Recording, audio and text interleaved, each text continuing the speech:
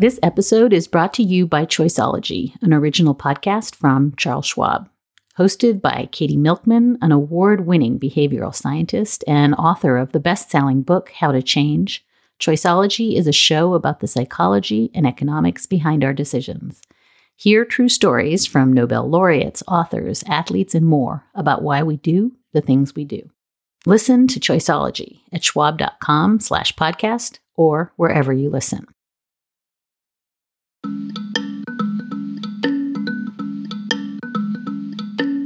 Hi, and welcome back to Amicus. This is Slate's podcast about the courts and the law and the Supreme Court. And I'm Dahlia Lithwick. I cover those things for Slate.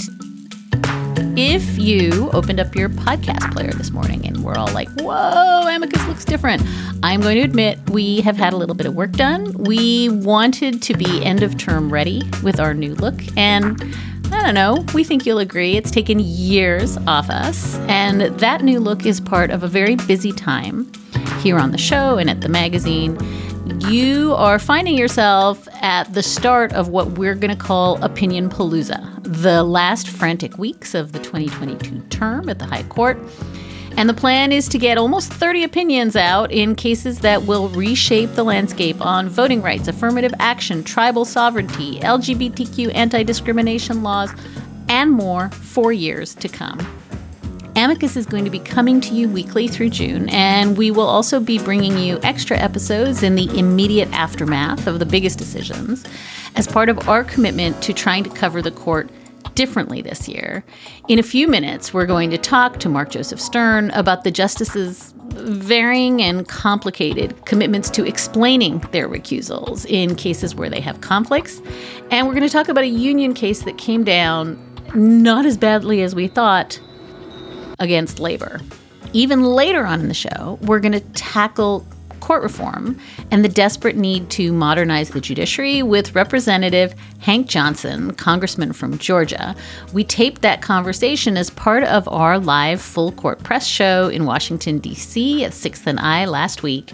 That conversation will be available to our Slate Plus members. Slate Plus members support all the work we are doing here at Slate. You're such an important reason that we can offer this level of court coverage. So thank you, as always, for your support. But first, we realized that one of our goals in better covering the Supreme Court was not being met on this very podcast. Here we've been inveighing against treating cases that arrive at the doorstep of the High Court as if they are somehow perfectly ripe, fully formed offerings that have to be resolved in a timely fashion. And yet, one area that we just haven't paid nearly enough attention to this year has been the war on transgender rights. By my lights, this is the single most important story when it comes to the story of AstroTurf groups that are putting out cut and paste bills that are used to terrorize and immiserate trans Americans. 45 states have proposed anti-trans bills in 2023 alone. And that legislation, it truly runs the cruelty gamut with laws that restrict gender-affirming and medically necessary care, laws that close public restrooms to trans access, laws that restrict the First Amendment in terms of drag performances, and laws that make it impossible for school kids to learn about, discuss, or even express their own gender identity without state harassment and even surveillance. I just don't know how to articulate this in terms that begin to meet the moment with respect to how quickly all this happened and how violently it has interfered with supposedly vaunted conservative rights, ranging from family and educational autonomy to healthcare and to privacy and free expression. But I do know that these cases are being litigated and they are going to come to the Supreme Court full of false facts and full of big money. Our guest today is better positioned to help us understand the ways in which this is a campaign orchestrated by the same funders, litigated by the very same groups, and rolled out in a concerted effort to make incendiary false claims mainstream and to create false legal equivalencies. Chase Strangio is Deputy Director for Transgender Justice with the ACLU's LGBT and HIV Project and a nationally recognized expert on trans rights. He's also a visionary lawyer, organizer, and trans rights activist. And for our purposes, he's an indispensable guide to what is happening and why none of us should be even the tiniest bit surprised when one of these legal efforts shows up at the Supreme Court tied up in a tiny little bow, ready for sober reflection by the justices. This isn't a case. It's not a series of lawsuits, so much as it is a ticking time bomb that will wreak havoc on families and children attempting to live their lives with dignity and equality. Chase, I hope that wasn't too overheated an introduction or too much of a content overpromise, but we have been wanting to talk to you for a long time, so welcome to Amicus. Oh, thank you so much. And I feel like that was perfect. It perfectly set the stage in tone and in scope, and it is truly a catastrophic moment. And I will say, as someone who is deeply cynical and pessimistic, even I in 2023 have been so terribly shocked at how fast things have gone downhill and how unbelievably devastating the material consequences have been in just such a short period of time. So that's actually the place I think I want to start, because I think that in a world where the news is just a barrage, it's easy to miss the speed and the velocity. That this is an issue that seemed to kind of be moseying along in a sluggish but maybe general direction of progress and acceptance, even 6-7 years ago, is now the source of more lawsuits, more bills, more genuinely misleading campaign rhetoric and ads than any other issue in the country. And I would love for you to just center for 1 minute why this mass of anti-trans hysteria has become the locus of so much energy. What does this signify in terms of a cultural moment when there are so many other salient, I would say, existential issues and campaigns? What is it about this issue that just rocket fueled it into state legislatures? Yeah, I mean, I think it's sort of impossible to distill into a single thing, but it's like these multiple compounding structural forces at play into this perfect storm of 2023. And so part of it, of course, is just the consequences of Shelby County versus Holder and the striking down of Section 5 of the Voting Rights Act. And then what happens between 2013 and 2023 with state legislatures shifting so dramatically far to the right. And you see the consequences of that build over time, leading first, perhaps most consequentially to the 2016 presidential election, but then also, I think, with the left failing to really center what was going on in state legislatures that allowed this really catastrophic rightward shift, that then when you place that on top of a backlash to Obergefell v. Hodges, to Bostock, you have then the entirety of the right's focus on attacking same-sex marriage, attacking same-sex couples, shift very swiftly to trans bodies, to trans people, beginning in 2016 and then slowly escalating over the course of the Trump administration up to 2020. So you have the rightward shift in the legislatures, the backlash to equality for same-sex couples and cis LGBT people being focused on trans people. And then I think there's these two other fundamental factors. One is Dobbs and the way in which the post-Dobbs reality and the less political efficacy of anti-abortion rhetoric in state legislatures and at the ballot then became this crisis point for the right. They needed a new issue to focus on rapidly in the lead up to the 2024 presidential election. And trans people were well positioned in the crosshairs because over the past few years, the rhetoric has been slowly escalating and state legislation has been slowly expanding from, bathrooms to sports to healthcare. And then, of course, to the many ways we're seeing classroom censorship and public scrutiny and criminalization. And so that was sort of a shift in the post-Dobbs moment that I don't know that we totally and completely anticipated what was going to happen in the state legislative sessions in the wake of Dobbs, and then some of the ballot successes on the sort of pro-abortion side when people were showing up to the polls. And that is clear that the right is situating trans people as their winning issue for 2024. And then I think we have to also take into account that anytime you see globally, rightward shifts in governmental structures, there is almost always an emphasis on controlling the family and the body and self-determination. And globally, we're seeing this with attacks on trans people in far-right governments, whether it's Bolsonaro in Brazil, whether it's governments in Eastern Europe. There is a fixation on transness and this idea that the rejection of the sex binary is some sort of fundamental threat to fascism, really, to governmental control over its citizenry. And so you can start to see that as part of these rightward shifts in government across the world really being at the center as well. So it's all of those factors all at once. And that's what we're seeing in 2023. And then we can talk about, well, what does that look like and what does it mean? So actually, that is exactly the thing I wanted you to do, which is just draw the map for me. We are counting, hundreds of bills proposed in the states. Some have been signed into law.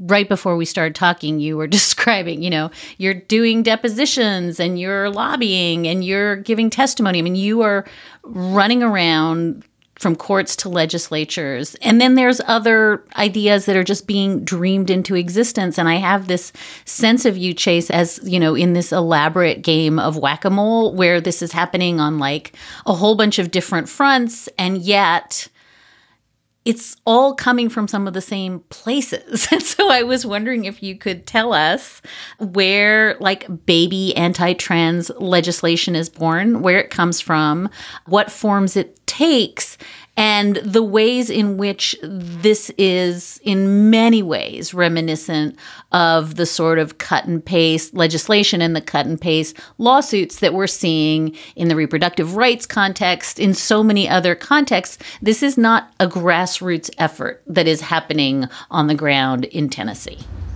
Yeah, no, it is absolutely not a grassroots effort. And you can trace it systematically among well-funded global organizations that come together and identify ways to draft model legislation, send it out to legislatures, and then position litigation in the court. It's very clear. There is a group that came together, including at least Heritage Foundation, Alliance Defending Freedom. Stephen Miller is newly in the mix with his America First Legal, coming together first in 2019. Not first, of course, this is decades in the making, but in terms of what we're seeing in the most contemporary moment in 2023 legislation, coming up with this so-called Promise to America's Children. And it's an entity that was drafting model legislation for states across the country, shipping it out to lawmakers, focused on positing trans people as a threat to children. And of course, this is what we see all the time. A threat to white women and white children being positioned as the driving force behind these regressive pieces of legislation.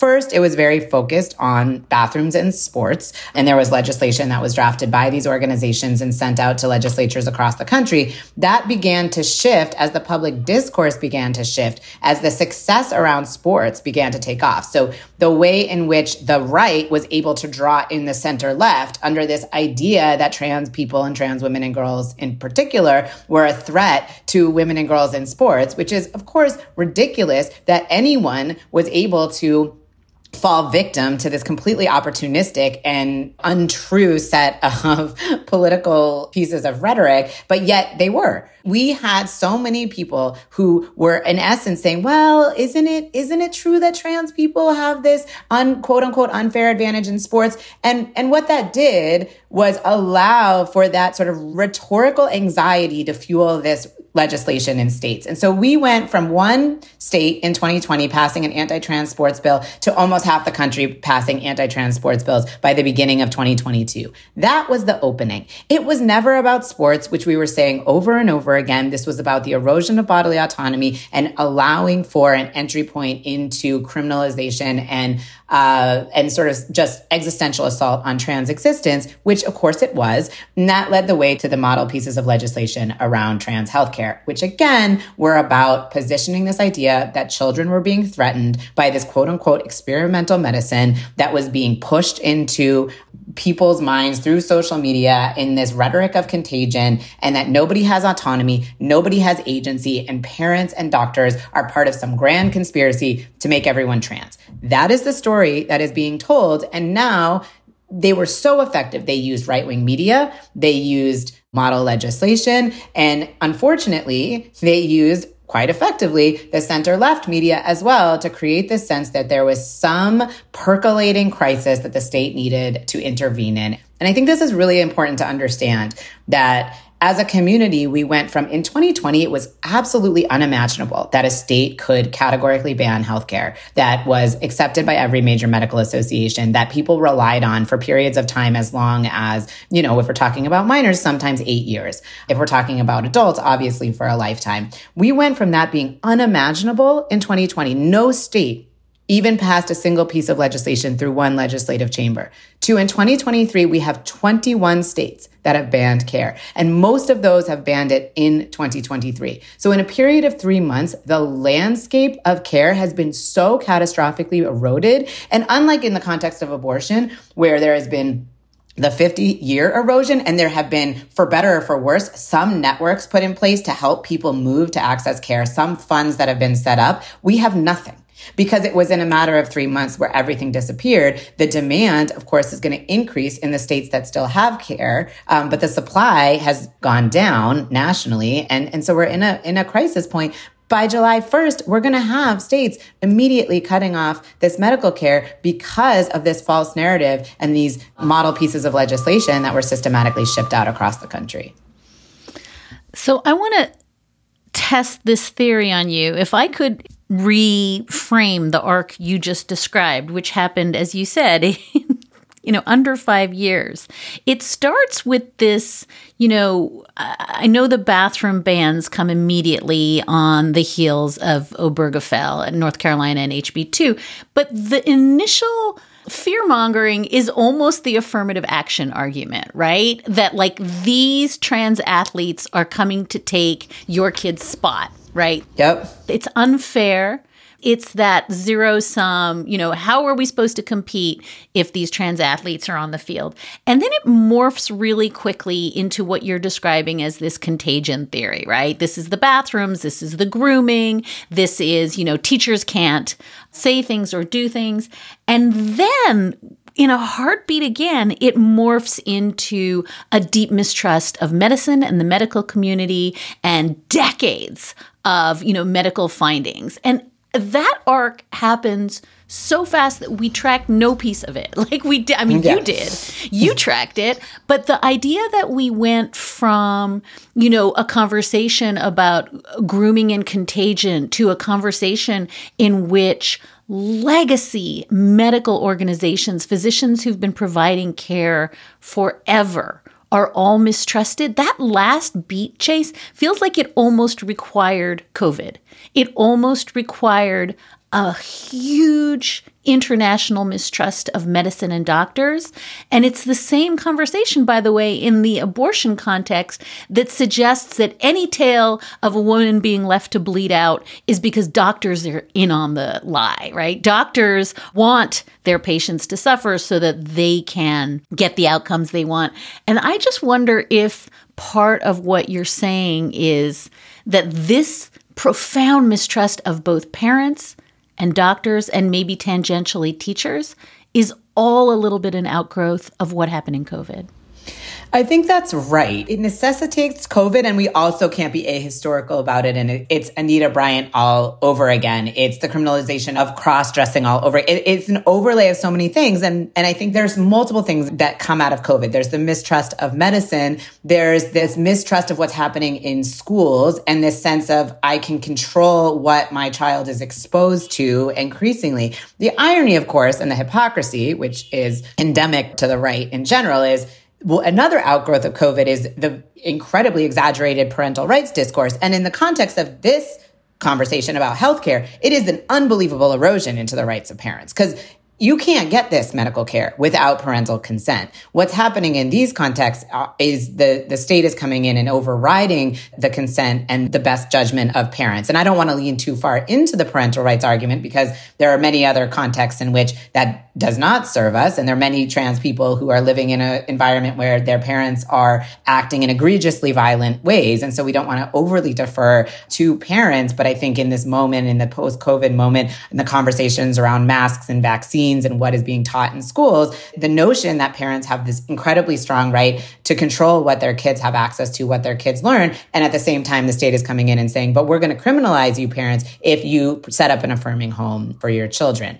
The mistrust of science, I think, is in some part an outgrowth of COVID. And then, of course, is one of the many ways where this is just building on the anti-abortion conversation. And if we look at some of the main doctrinal arguments raised by the state, going back to these cases in 2021, which was the first time that we litigated one of these statutory bans on healthcare for trans adolescents, they were relying on language from Gonzalez v. Carhart, and it's in essence saying where there's quote unquote medical uncertainty, the state has this authority to come in and regulate, and an expanded authority to regulate. Now, my perspective has always been that these were, we were raising equal protection claims, they were citing substantive due process cases, but the idea of creating this sense of debate or uncertainty where there was none from a medical perspective is directly from the context of the anti-abortion movement and the framework. And in fact, every piece of both legal argument and public rhetoric derives directly from the anti-abortion movement. Patient regret, medical uncertainty, this sense that people are being unduly influenced by the internet or bad nonprofit actors, a powerful lobby of activists who are controlling and transforming medicine. All of that comes from that conversation that has obviously existed for the last 50 years. We're going to take a quick break. Let's return now to my conversation with the ACLU's Chase Strangio about attacks on trans rights in America. You're talking about what was once, civil penalties becoming criminalization, overt criminalization, becoming something that I kind of put in the bucket, Chase, of vigilantism and, surveillance, right? That we're going to turn parents in and take away custody.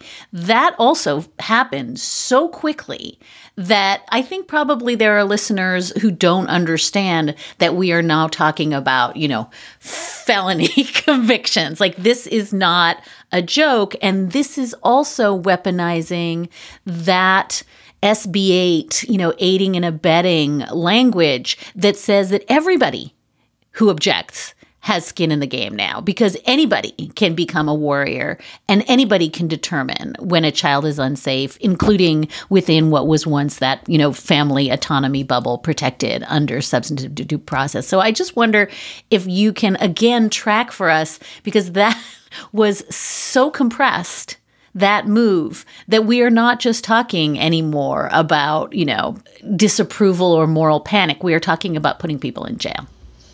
Yes. I think the deputizing of the general public to surveil and criminalize their neighbors. And actually, pre-SB 8, we had a lot of the early anti-trans bathroom bills from 2016 to 2019 had these sort of provisions, these private right of action that an individual could, sort of claim harm by proximity to a trans person. And that created this broad web of sort of surveillance and control over people's bodies, in which you're saying to the other students at school, look out who's in the bathroom, and to the other parents saying, oh, you better watch out who your child is proximate to. I think that really is one of the precursors to the SB 8 model. And then, of course, you have Texas being the breeding ground for this, both in the context of the abortion SB 8 framework. And then, of course, Governor Abbott and Ken Paxton's so-called child abuse directive, which in essence says that any parent who is providing affirming care to their child is subject to investigation by the state so-called child welfare system.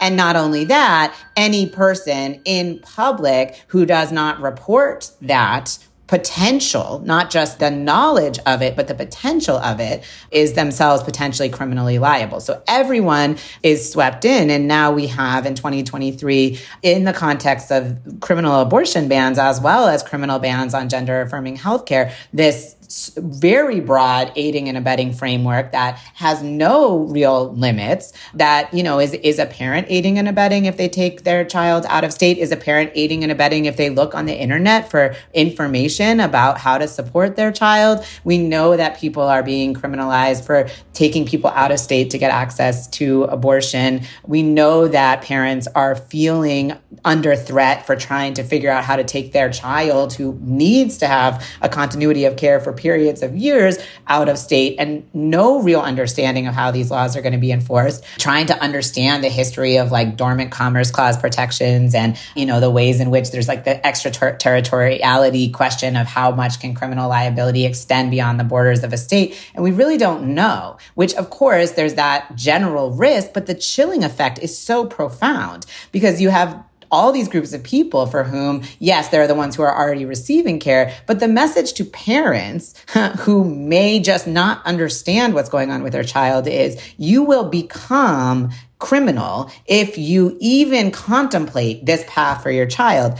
Forget the fact that every major medical association that we tell you to rely on for all other purposes is telling you this is important. Now the state is telling you no. And in fact, even just thinking about it could cause this sort of massive criminal liability. And I think this is going back to sort of your opening framework. It's not just in the criminalization of the healthcare. It's like, are you taking your child to a drag queen story hour? Are you trying to find those affirming spaces in the world, whether or not you're going to find them a doctor? Those are then being criminalized, not just by the state, but then there's the vigilante violence coming in that has this multiple sites of chilling because of the extra legal attacks, and then on top of course, all of these legal attacks. Can we pull on that for one more beat? Because it's not just, you're describing a chilling effect nationwide, but it's not just chilling, parental conduct or healthcare. It's also chilling litigation itself. Yeah, one of the things that's been so striking comparing, say, 2021 to 2023 is it's, of course, so difficult to find plaintiffs because first, families are fleeing. So they're just like, no, I can't live here safely. Two, even if they're not, they're terrified by the idea of the state even knowing who they are, thinking, where are we going? Are we going to a point of people keeping databases of this information, which we're already seeing under DeSantis and Abbott in Florida and Texas? So you have the parents and families fearful. They certainly don't want to move forward under their names. So we're moving forward under pseudonyms. So that also limits the ability to tell stories. So there's like, even if we can find people, it limits our ability to tell stories. And then our providers are not able to move forward either for fear, not just of retribution, but of bomb threats, of physical violence. We have Boston Children's Hospital has had multiple bomb threats. And when we reach out to them to even serve as experts, they don't feel like they can put themselves out there, which means litigation itself, we have to have security at the courthouse. We have to, work with the possibilities of threats to our potential plaintiffs. So that means, how do you move forward in litigation when you have to be very candid, of course, to tell people that these are real risks? And people already, of course, know that. So can you talk a little bit about your litigation life right now? Can you tell us where there are big lawsuits, what claims are being made, tell us about wins, tell us about losses, and maybe I'm pointing toward, the courts are not, this is newsflash, Chase. Courts are not great right now. No, in some I did hear this. Yeah. So I'm just wondering, put aside your work lobbying and testifying, but tell me what the litigation plan is when, as you're saying, it's coming fast and furious, and also the confusion and the panic is very much the point. Yeah, this is the most, I have to say, I've been at the ACLU for 10 and a half years. I have been in lots of different moments of these types of fights, the post-Windsor pre-Obergefell, where you're suing all over around marriage equality, the early bathroom bans. We've been in a lot of moments in the last 10 and a half years, and I've been doing this work for the last 20 years, and I just have simply never seen a moment like this. And it does resemble, I think, in many ways, what my colleagues in the reproductive rights space have been dealing with for a long time, with all of the trap laws and laws moving into effect under emergency provisions. So you're talking about a period of 48 hours where a landscape of medical care can change overnight. And so you have to run into court very quickly. And that doesn't mean that you're going to be successful, but it does mean you have to at least try, or I feel that way very strongly. So at the ACLU, we had our pre-2023 docket, which, had all types of cases. And the one case that I had that was, over a gender affirming healthcare ban for minors was Arkansas had passed a ban in 2021.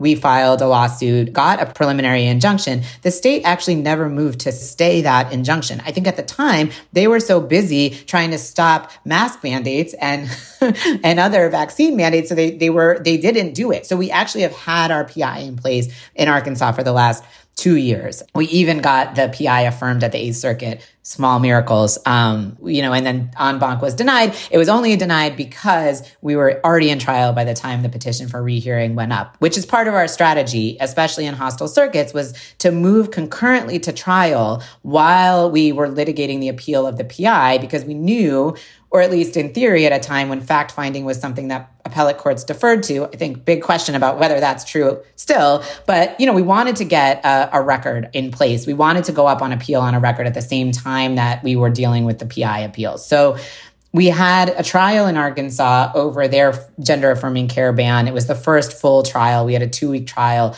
last fall. We're still waiting for a decision in that case. On the one hand, we would love a great decision that has really explicit facts laid out that, we could cite in other cases. On the other hand, right now, there's an injunction in place. So that's a good position for people in Arkansas. So, it's sort of trying to navigate that. Do you want to move cases forward, or do you want to sort of stay in the posture where you can preliminarily block these laws, knowing how precarious things are when you go up into the appellate courts in this country?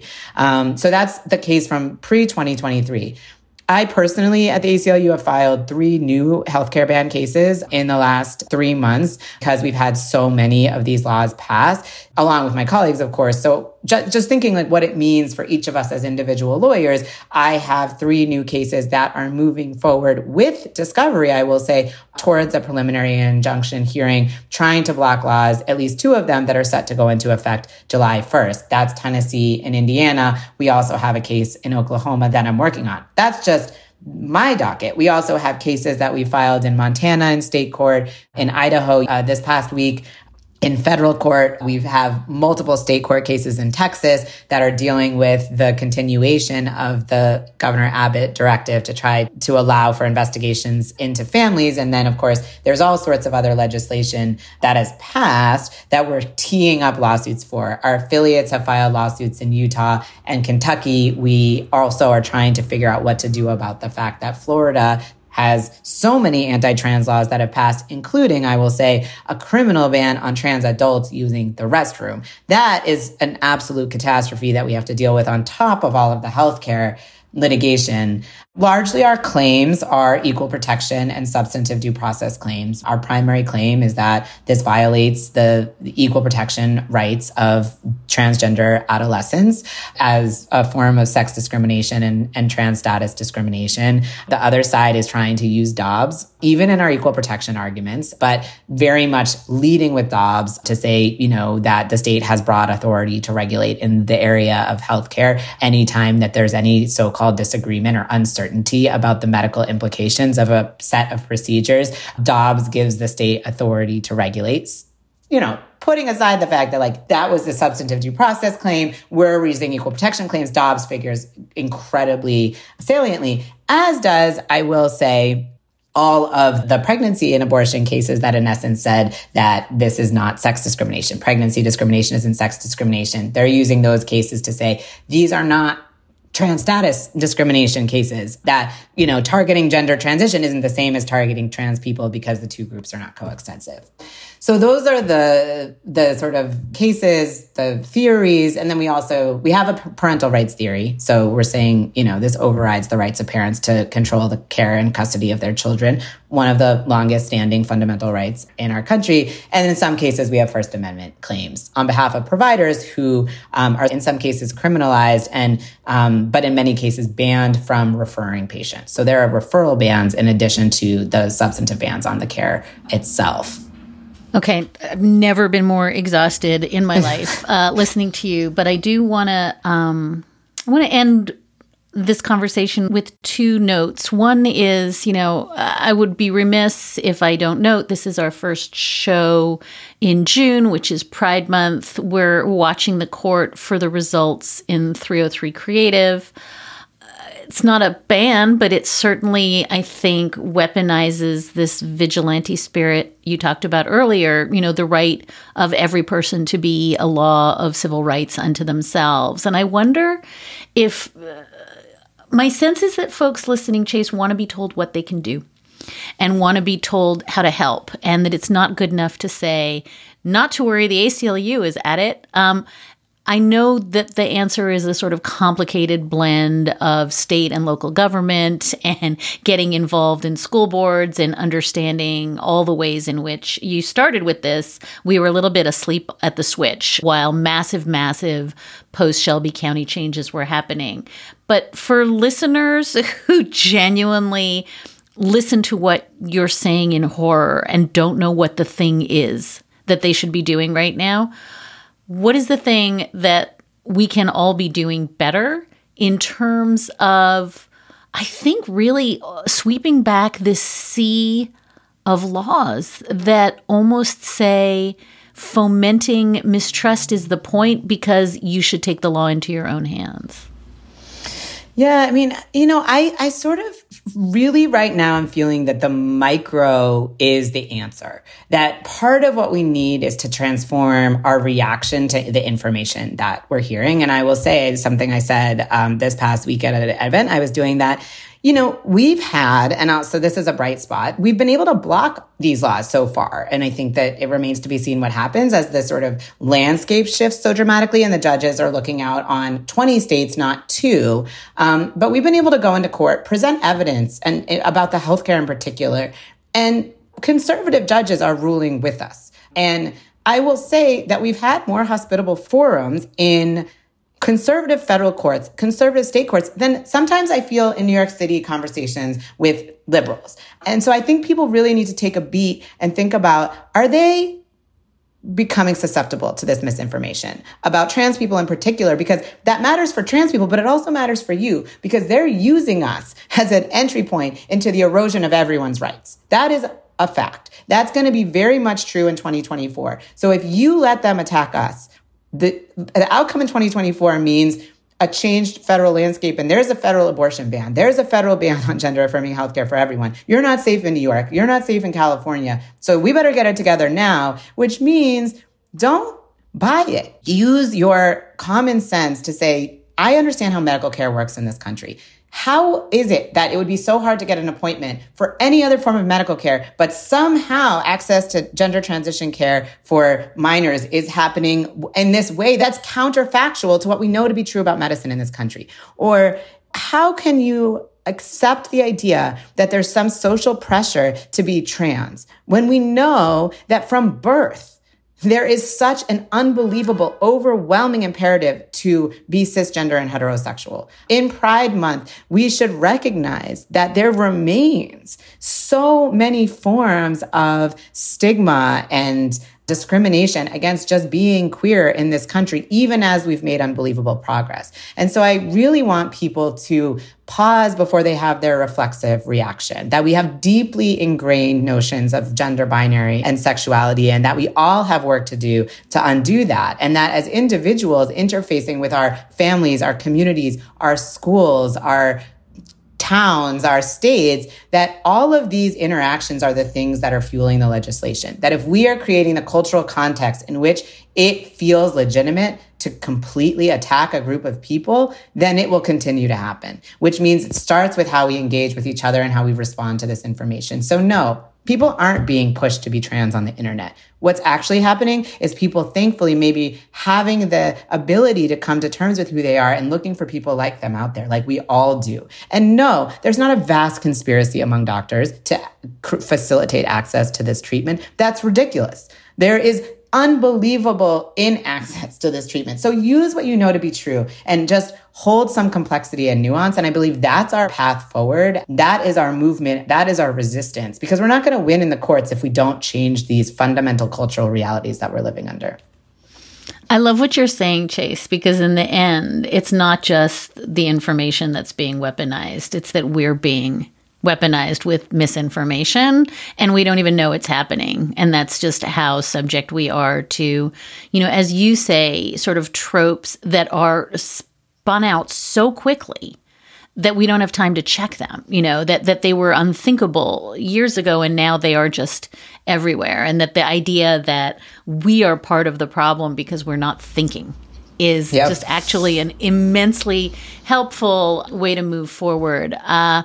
Chase Strangio is Deputy Director for Transgender Justice with the ACLU's LGBTQ and HIV Project, a nationally recognized expert on trans rights, and quite possibly the very busiest person in America in the summer of 2023. Thank you, Chase, for being with us. I really cannot convey how much all of this information transmitted at high speeds and high volumes is going to help a lot of people think this through. Thank you for having me. And now a little bit of housekeeping. If you do not know by now, Amicus is going to be coming to you weekly through June, and we're not stopping there. We're going to be bringing listeners emergency episodes of Amicus to respond to the court's big decisions just as soon as Mark Stern and I can make sense of them.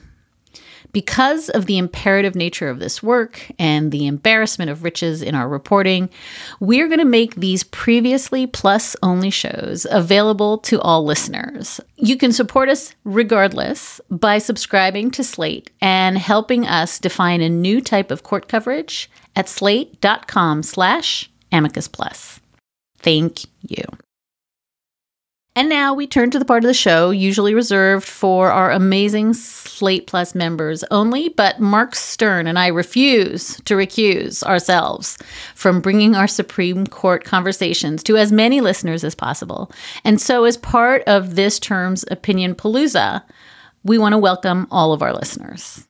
So here we are at the gossip and snarking portion of the show with Mark Joseph Stern, who has got a PhD in both gossip and snarking. Hi, Mark. Hi. Wasn't it fun to do gossip and snarking in front of a live audience? That was quite magnificent. I want to actually ask you about that before we start, which is, we're a week out from our live show at 6th and I, from rolling out the package about covering the end of term differently, from, being in conversation with really a lot of extremely smart people about how to do this better. And I wondered if anything that we have talked about or learned in the last couple of weeks, thinking about going into the last month of the term, has fundamentally changed the way you're doing this, reshape the way you're thinking about this.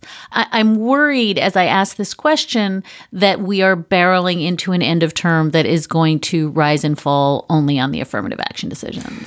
Well, I think that you and me and the great crew of Slate writers will not only focus on affirmative action, as there are so many other extremely important and potentially devastating cases. I think our friends who are kind of in this journey with us, like Ellie Mistal and Jay Willis and other greats like Chris Geidner, will also be covering this end of term in a fair and thoughtful and incisive way. I will say that, from our conversation at 6th and I, from previous talks, I feel freshly inspired to really tackle these cases as the manufactured stories that they are. I feel really eager to penetrate the narratives that the lawyers have crafted to make these cases appealing to the justices. And typically we're talking about conservative lawyers trying to appeal to conservative justices, and to dig into the backstory, and not just the backstory of one particular case, but the whole history of how these cases landed on the Supreme Court's docket. And Jay Willis did an incredible job with this at the event, talking about Ed Bloom, who was just like a investment banker who decided he wanted to abolish affirmative action and is now on the brink of success. And that should be foregrounded in every opinion piece about that case. So I think that we're going to keep doing what we're doing. You and I have been having these conversations for years, but this is maybe a kind of breakthrough moment, not just because of us. The public is much more invigorated. There are more Supreme Court reporters now than ever. A lot of people are following this who previously kind of tuned out until maybe the last day of the term. And we're all going to try to work together to puncture the usual approach of these are fun little brain puzzles, and these demigods in robes are just doing their God's honest best work to suss out the right answer. And we're going to talk about how this is a fundamentally political process that, represents millions of dollars in each case spent to try to nab at least 5 votes to effect a fundamental overhaul of policy in this country. And that this is not just about law. This is not just about, who had the more interesting argument or the flashier prose. These are sometimes life or death questions that deserve to be treated with the seriousness and the skepticism that we in the media have always treated Congress and the political branches. So I'm feeling ready for that. It's not always going to be a fun task. Like, it's kind of depressing, but I think, you and I and our friends will be able to get through it. Kind of depressing. That's very on brand. I want to, before we talk about cases, I do want to talk about a piece you wrote this week about the Supreme Court justices' complicated new relationship to disclosure when they recuse from cases. As you point out, this was, I thought, a promise that was held out about trying to do better. Some of the justices are trying to do better. Others, meh. Dahlia, are you still on Twitter, or have you fled yet? Have you just run away with your hair on fire? I'm on it entirely transactionally, which is to say I try to add no value whatsoever, but to amplify people like you and Ian and Chris Geidner and Leah Lippman and Steve Vladek. So I am there only to provide no benefit to our boy Elon and benefit to people who might choose to follow me on Twitter. I don't know if that's a principled stance, but that's my current stance. I think so.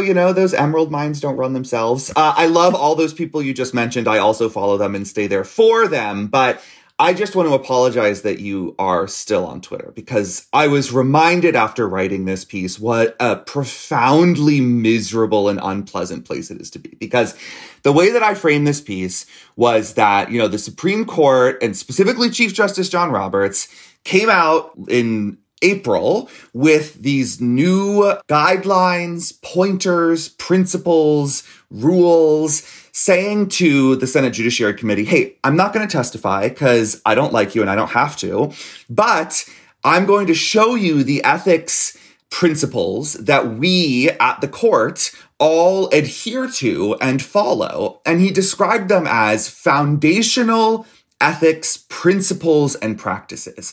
And it seemed to me that if you're going to describe something as foundational, and you're going to have all 9 justices sign on and affirm that they subscribe to these foundational practices, then it would be fair to call them rules, to say that what the chief did was essentially say, you don't need to impose rules on us because these are the rules that we follow. And thus, my piece said that just barely a month after sending these rules over to Congress and saying this is the new guidebook, that Sam Alito just ignored them and basically decided he was going to violate them willy-nilly. And that's because one of the fundamental new principles here is that the justices were going to explain their recusals.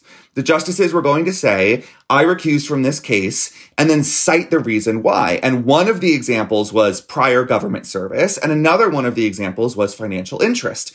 And very recently, Justice Kagan came out of the gate debuting this by recusing from a case that she had some involvement with when she was Solicitor General way back in the day, and said, basically, I recuse because of my prior government service.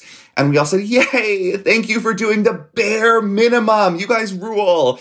And then Alito followed up this week by recusing from a case and not explaining why, forcing people like me to go into his most recent financial disclosures and do a lot of control effing until we found that he owns individual stock in one of the companies that's a party to this case. And this is a very sleazy energy company that is trying to shirk its duty to help to fund the restoration and expansion of a waterway that it uses to ship its goods.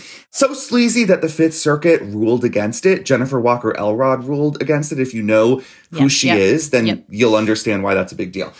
So I wrote this piece saying, hey, they have these new rules and Alito just broke them. And so I guess, they're not really rules. And I guess that the Chief Justice can't corral even Sam Alito to follow them.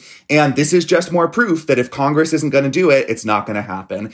And I got blasted on Twitter, just absolutely blasted for putting it that way. And I was scolded to the moon and told, how dare you? These were nothing more than meaningless voluntary suggestions. And to ding Alito for breaking a rule is to fundamentally tarnish his honor by vastly exaggerating, if not lying about his conduct, because he did nothing wrong. He simply ignored guidelines that were meant to be ignored. Right. So let's just be clear. These are meaningless advisory, I think is the Chief Justice's words. We consult these meaningless rules, and yet this is what we rely on when we tell you the public to trust us. They are foundational and also meaningless. And also advisory. To be consulted in case of emergency and then ignored.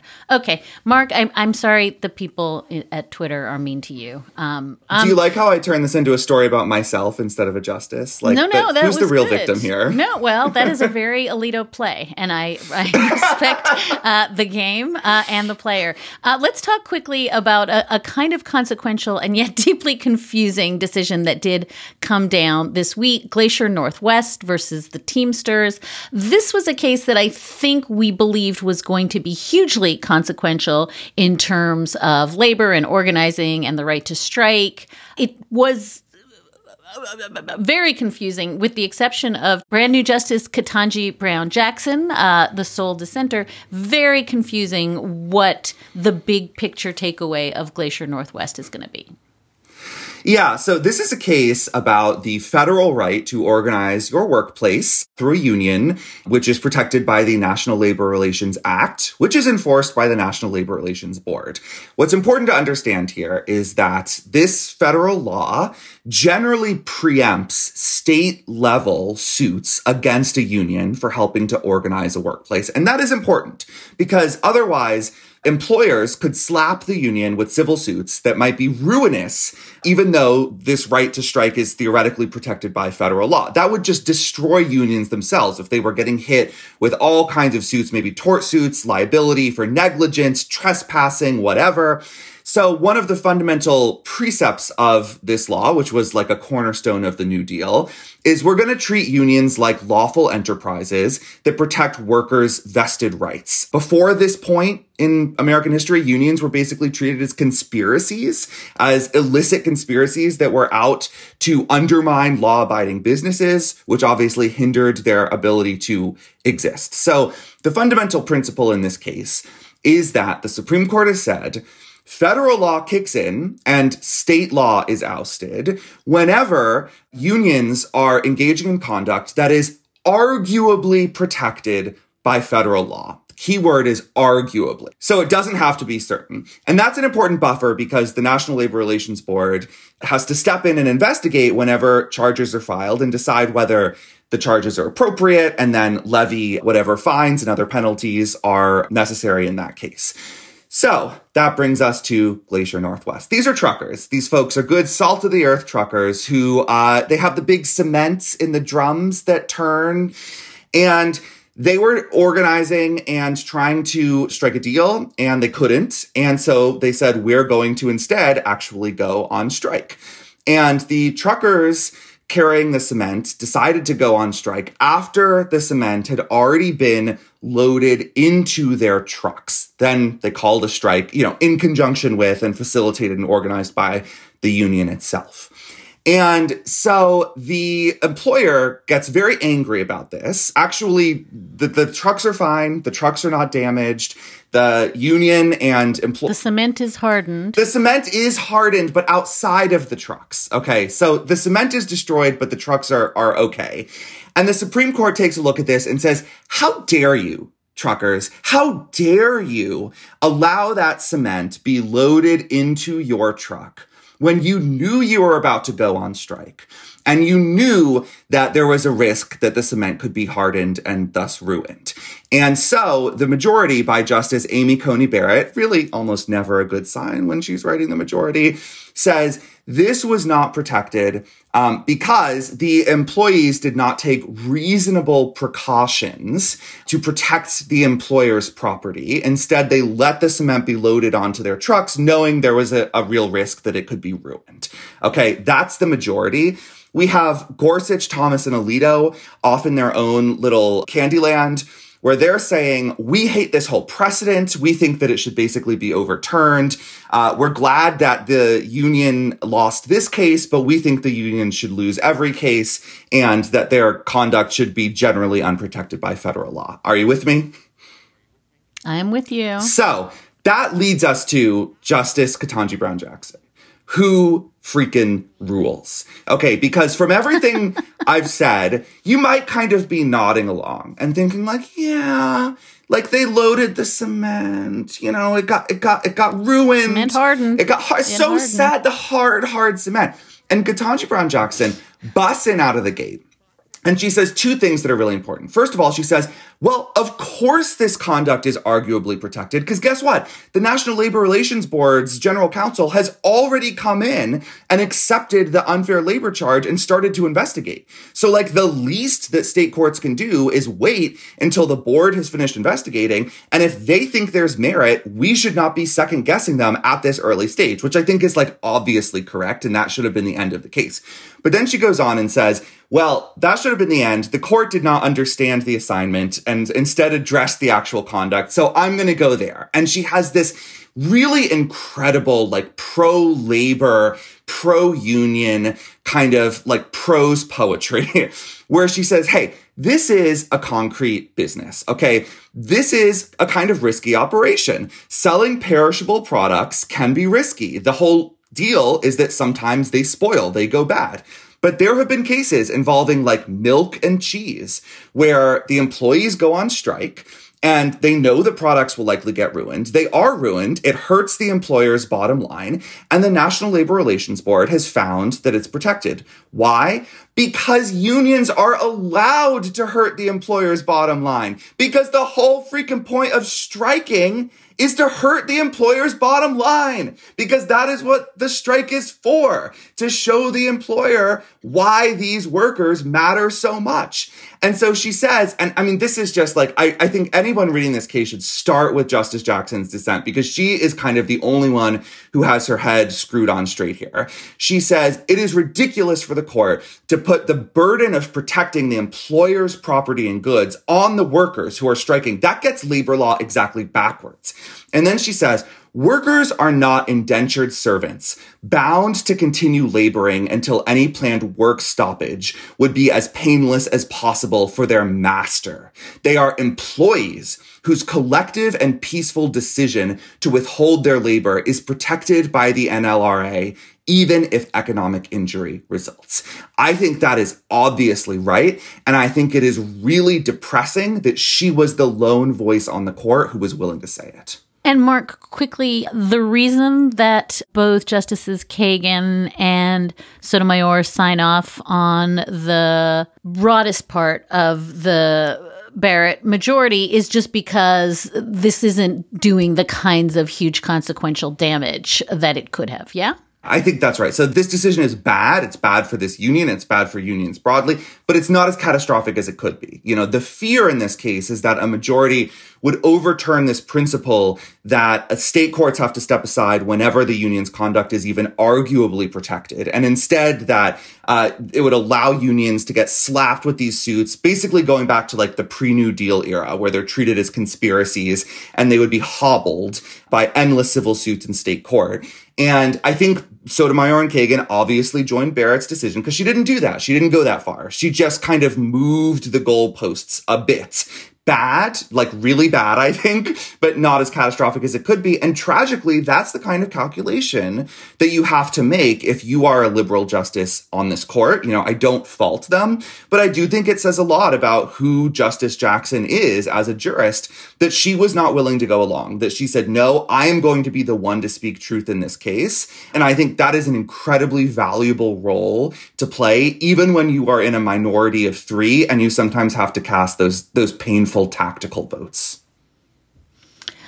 Mark, before we say goodbye, there's a lot of cases still to come down in just a very few number of weeks. Some of them dating from really early in the term. Do you kind of continue to feel that the reason for this huge kind of clogged machine at the court is that there is still a level of weirdness and mistrust post-Dobbs leak and just deep anxiety and awkwardness about trusting other justices with your draft opinions? I totally think that's part of it, undeniably. I think also these are huge contentious cases that are dividing the justices, very painfully and leading probably to a lot of slings and arrows being cast in all directions. And then I also think the justices are kind of lazy and they don't want to go into the actual court and put their fancy clothes on and put their robes on and read these opinions from the bench. And they didn't have to do that for almost 3 years, right? They didn't have to do that during COVID. They just released the opinions online in 10-minute increments and that was it. Now they're back to reading them from the bench, but they've gotten out of practice. Several of them are new. And I think they just don't want to go in more than once a week. And so they're only so far scheduled to release these opinions on Thursday, which is when they are already in the building for their conference. So I really think a part of this is there's this kind of bottleneck because they're only going in on Thursdays. So they're only releasing opinions on Thursday when they have to schlep to the court anyway to do conference. And that means we're not getting Monday and Wednesday opinion days, at least not yet. And so we're getting this weird bottleneck that's only going to be resolved when I guess over the next few Thursdays, there will be 8 opinions each day. Maybe they'll fill in a few more days toward the end because they have to. But for now, it looks like they are really trying to save themselves the burden of actually having to go to work. And honestly, in 2023, isn't that something that all of us can understand and relate to? The justices are lazy and the cement is hardening. Mark Joseph Stern covers the courts and the law for us here at Slate. He is the only person holding my head through Opinion Palooza in ways that make the next couple of weeks make sense. Mark, thank you so very much. I really look forward to hearing what the good people of Twitter think about your justices are lazy comments today. Yes. Thanks. Thank you, Dahlia. That is a wrap for this episode of Amicus. Thank you so much for listening. One more thing, in case you missed it. Amicus is going weekly throughout the month of June, and we'll also be releasing bonus emergency episodes of the show throughout the session as decisions come down. This is part of Slate's Opinion Palooza series. We are working really hard to create a new kind of Supreme Court coverage, and we want you to join us. Subscribe to our newsletter at slate.com/opinionpalooza/newsletter. Please consider becoming a member. Our bonus episodes will be available to everybody for a limited time, but members never ever miss a moment of Amicus. Today's show was produced by Sarah Birmingham. Alicia Montgomery is Vice President of Audio at Slate, and Ben Richmond is our Senior Director of Operations. We will be back with another episode of Amicus next Saturday, maybe before if we get some of those big decisions. Either way, hang on in there. Thank you for listening.